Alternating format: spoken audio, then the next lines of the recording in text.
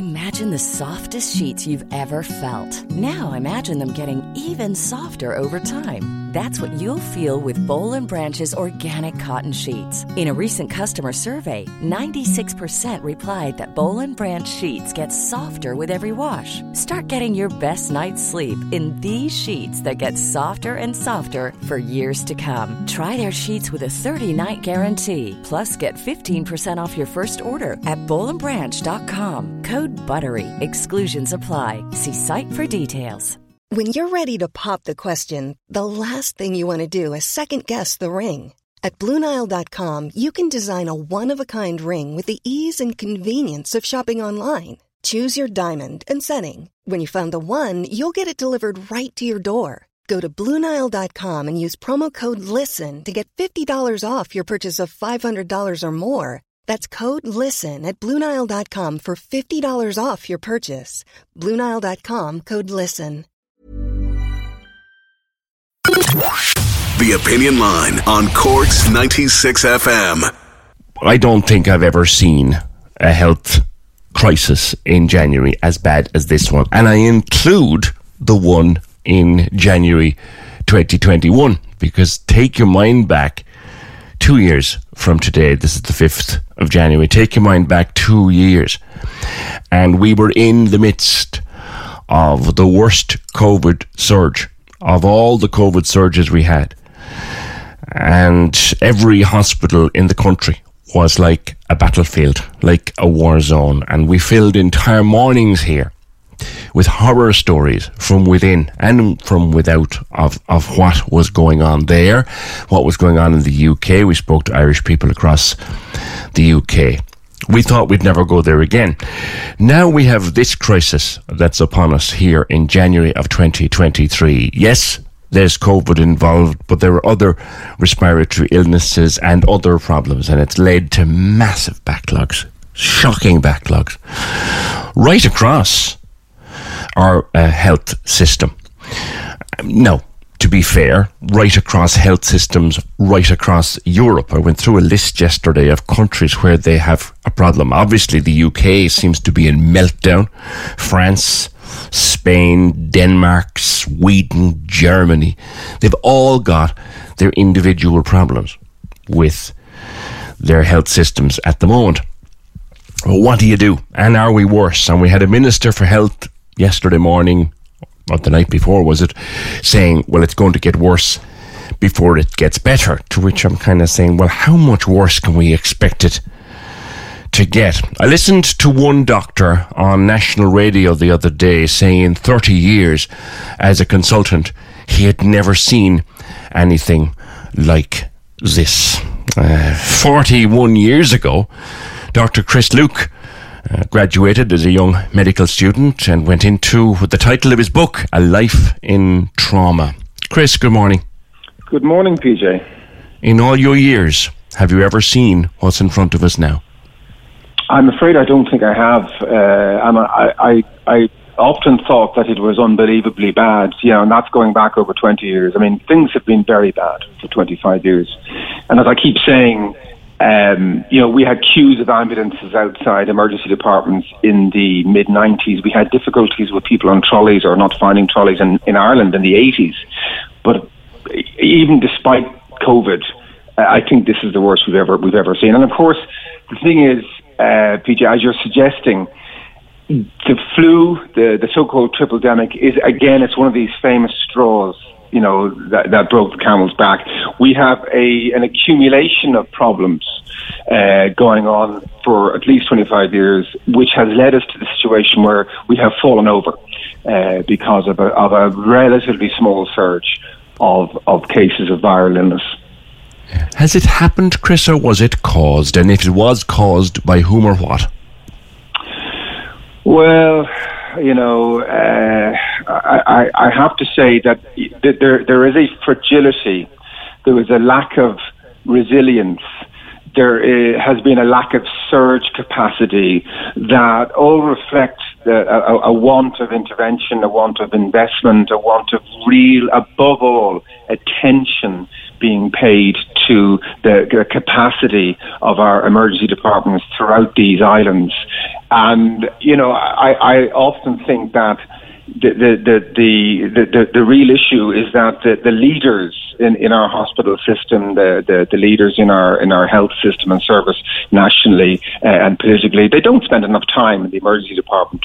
And I put a piece in the Irish Examiner today, and one of the small number of one tiny example of the recipe I suggested was needed to fix the situation was for the chief executive officer of every single hospital with an emergency department to spend time in their emergency department every single day, and to lead the monitoring of the situation, to lead the assessment the way a general or an admiral would do, and to direct what I call the non-clinical thing. So, you can't expect a chief executive to come down and make medical decisions. No one's asked him to do that. I'm simply saying that, listening to that horror story of the last day or two of people spending days on trolleys in Limerick, and dozens of people sharing one toilet, that enraged me, because that it typifies, that illustrates, that exemplifies one of the main reasons why emergency departments are so dysfunctional.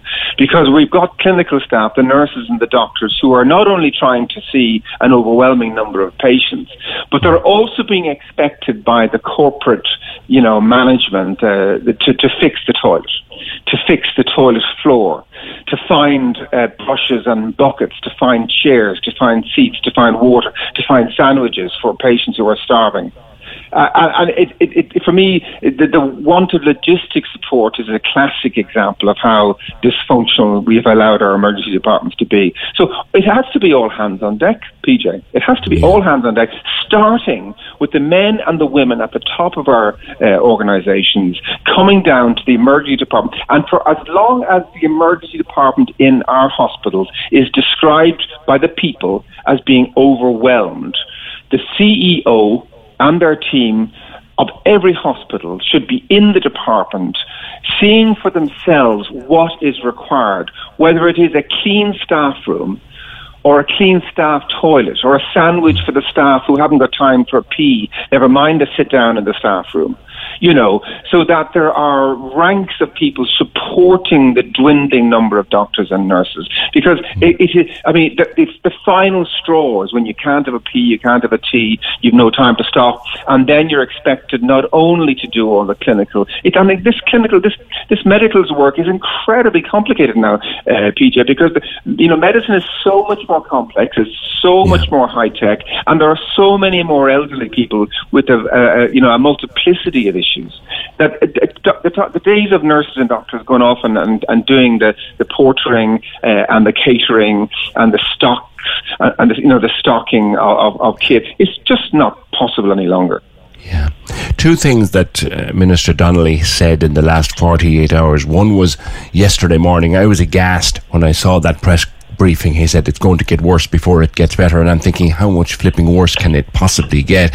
And secondly, he was talking about bringing consultants in at the weekends. Do consultants come in at the weekends? Did you, in your time on the ground, I know you're retired from actual practice now in the departments, Chris, but did you spend weekends in? I mean, PJ, that is so insulting. I cannot tell you how offensive. I have spent upwards of 16, 20 hours every weekend for years in the ED and CUH.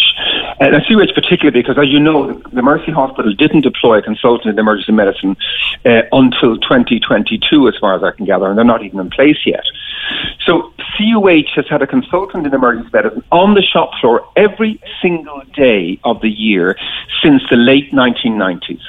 And for people to suggest otherwise is to lay bare the fact that they haven't been in, these politicians or these commentators or these pundits suggest that they have not themselves been in an emergency department on a Christmas day or on an Easter day or an August bank holiday. So, before you come out with this sort of stuff, It is utterly insulting. Even in our big emergency departments, consultants are there from very early, 7:30, 8 in the morning till 8, 9, 10 p.m. at night in almost every big emergency department at this stage, because most of them now have more than the two of us that were there in CUH in 2000. Now there's a dozen. So there are several consultants on the floor in every big department in our country every day of the year, and not to mention the fact that I'm in and out like a yo-yo at 2 in the morning, at 3 in the morning, at 4 in the morning for major call-outs. I mean, I don't know where they get this perception. It strikes me as a mixture of ignorance and spiteful kind of doctor bashing, but it's extraordinarily unhealthy. We also have a shortage of staff, as you know, Chris, and I've spoken to the nursing union people on the ground at CUH frequently, and the impression one gets from the doctors and the nurses, is you come out of college, you do your couple of years, and then you're on a plane. And there seems to be no way to stop that.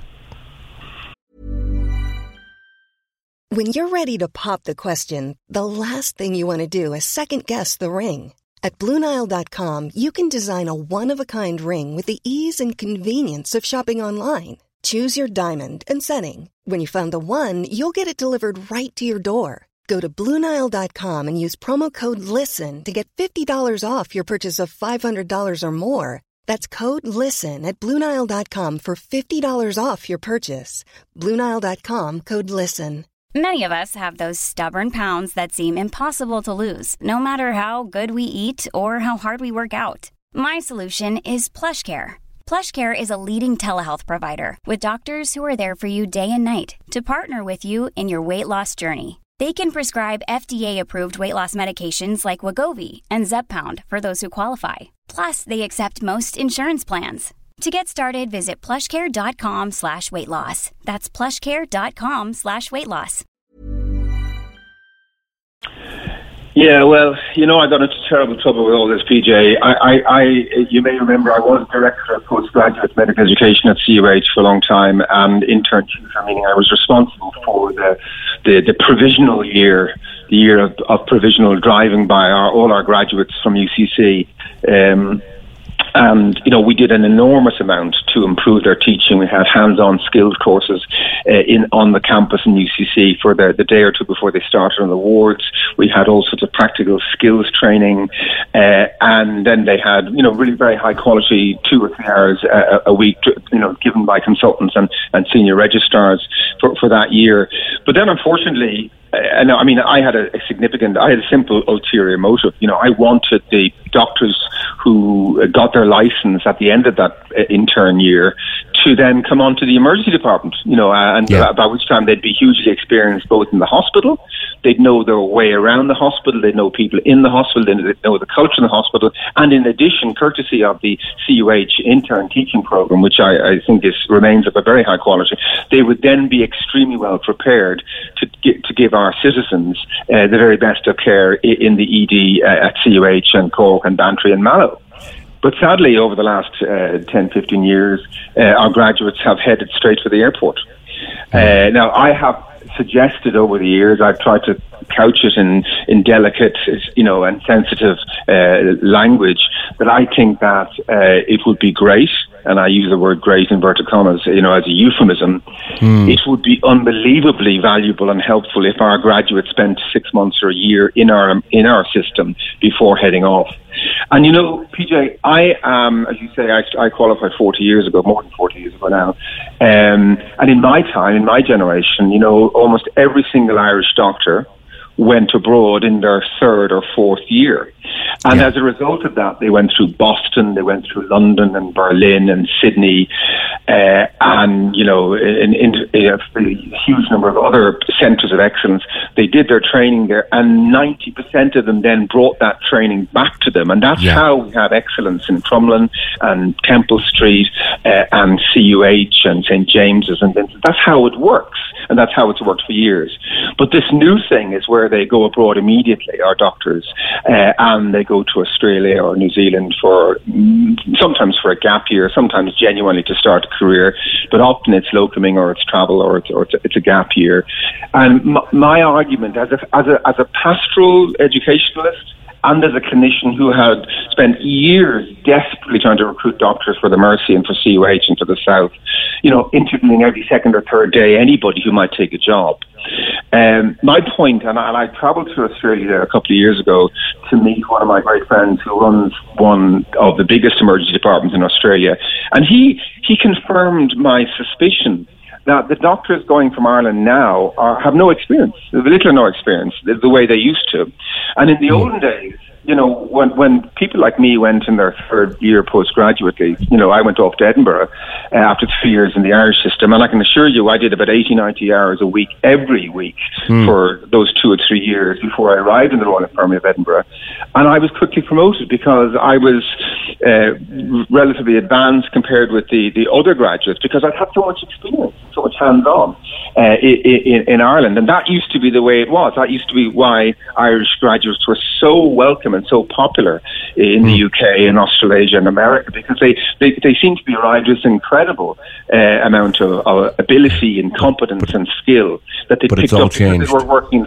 And now it's all changed, and sadly our doctors are leaving before they get to know people in the country, before they get to navigate the system. And of course then there's a vicious circle, because if they come back then into general practice, there's a in Ireland, that is, there's a risk that they don't understand the culture, that they don't know how to navigate, they don't know who they're dealing with on the other side, and they can't make the phone call, or they're not quite so comfortable doing what would, in the olden days, many GPs would have done in terms of, for example, minor head injuries or minor wounds or the ambulatory care.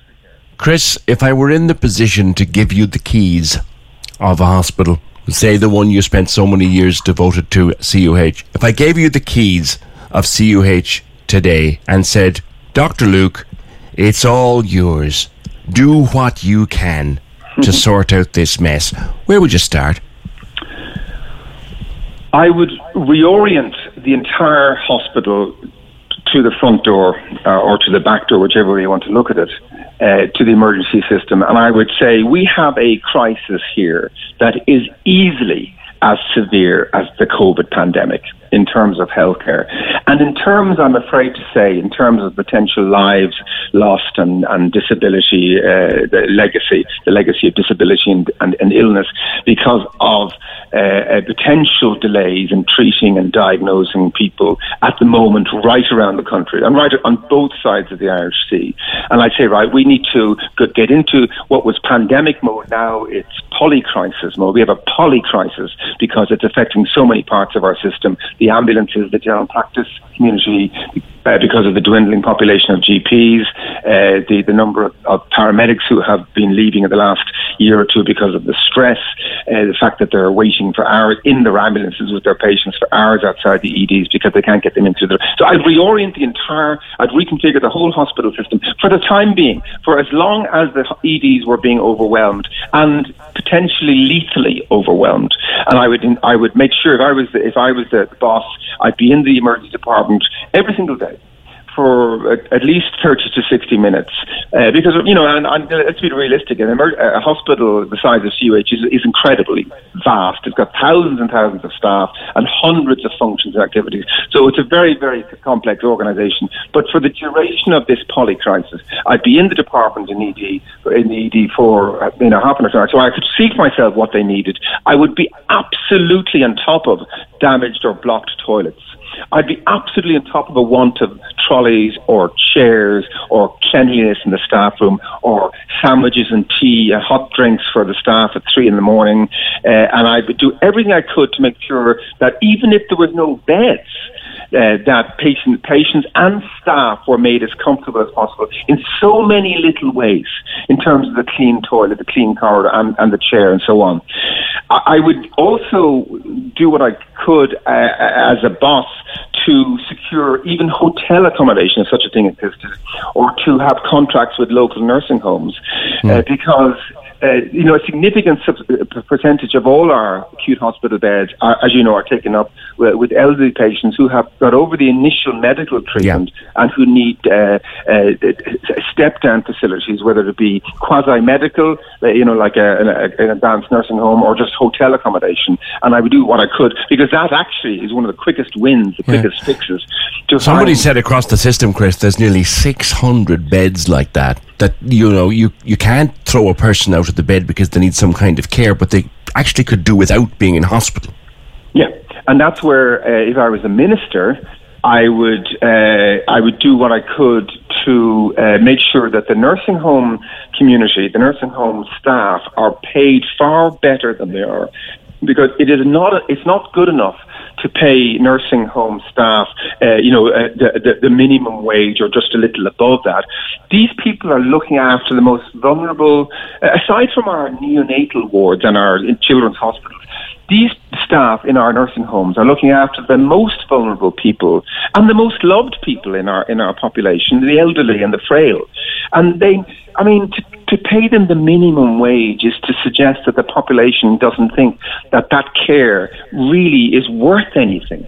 So we need to pay people not just a living wage, but a wage that will attract, people or retain people in that sector. Because without a really flourishing nursing home sector, this crisis, this polycrisis, will continue ad infinitum until and unless we get nursing homes staffed adequately by well-paid and happy staff. We're not going to fix the problem. And the same goes to general practitioners. We have to stop piling on the criticism.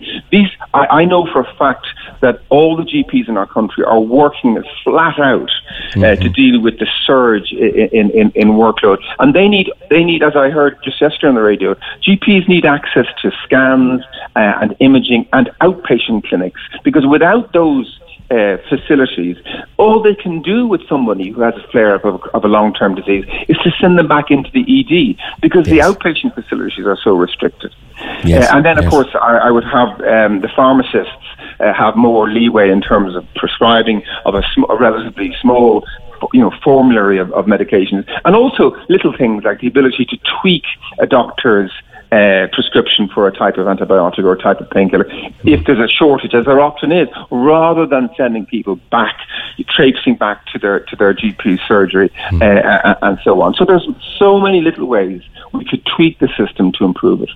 Chris, the one thing I dread in the middle of this, and I'm sure you do too, and we've talked about it before, would be turning on my television news or opening my morning paper to see film of a ministerial visit to a sparkling, clean ED with the only thing you can smell is paint and disinfectant, and there isn't a trolley to be seen, set up, the usual run of the panto. I dread seeing that. I'm sure you do too. Yeah. Well, PJ, I took a picture of such a scene there about 10 years ago at CUH. For months we'd had chaos and difficulty and packed corridors. And then there was a ministerial visit, or some other group of, dignitaries were visiting.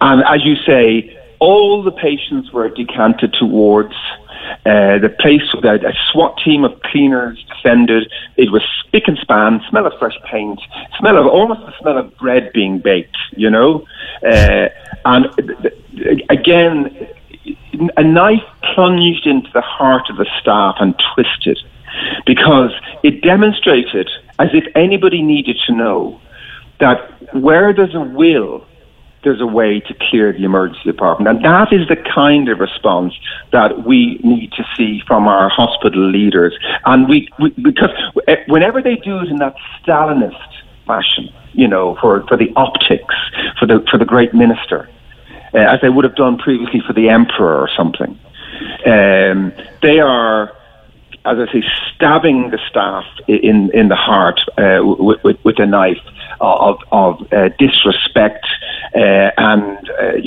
falsehood. It's a falsehood to have an emergency department that's suddenly mysteriously empty, gleaming and smelling of fresh paint. It is a falsehood if it's going to be back to the way it was the next day. And I can't tell you how upsetting and how likely to drive people out of the emergency room, as I know it has done, when you think that there's that level of, falsehood at the heart of the organisation of our healthcare. Lastly and briefly, Chris, Mary Harney spoke about an emergency when she was Minister for Health, and now we have Stephen Donnelly and a cast of dozens in between, and it's still there. What's wrong? I wish there was a pat answer. I leave you with one suggestion. I saw there was a paper published from the States there in the last week or so suggesting that doctors make excellent hospital managers. I worked in Australia in 1988, and I was amazed and hugely surprised and impressed to realise that doctors could specialise in hospital management. They could do a master's in hospital management after graduating. And I was really impressed. And as far as I could see, watching this since then, it is one of the main reasons why hospitals in Australia are so much better run.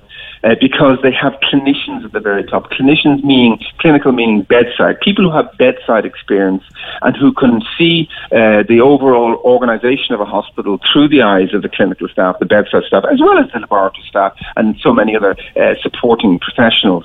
Now, I'm not suggesting that every hospital needs to be run by a doctor, but I'm thinking that doctors, medical staff and nursing staff need much more impact, or clinicians need much more impact at the very, very top. And we need to stop having diktats from on high by people who only see a gleaming, freshly painted emergency department when they visit our hospital.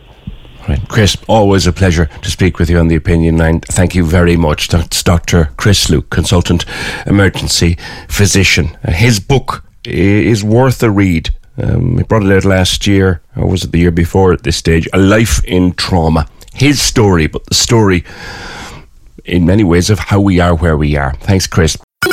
Corks 96 FM.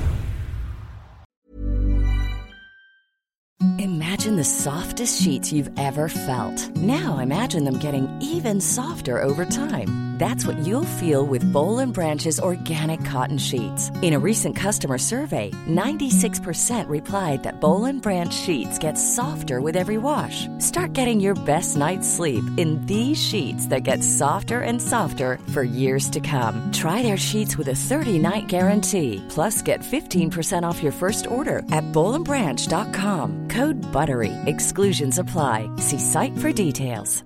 Even when we're on a budget, we still deserve nice things.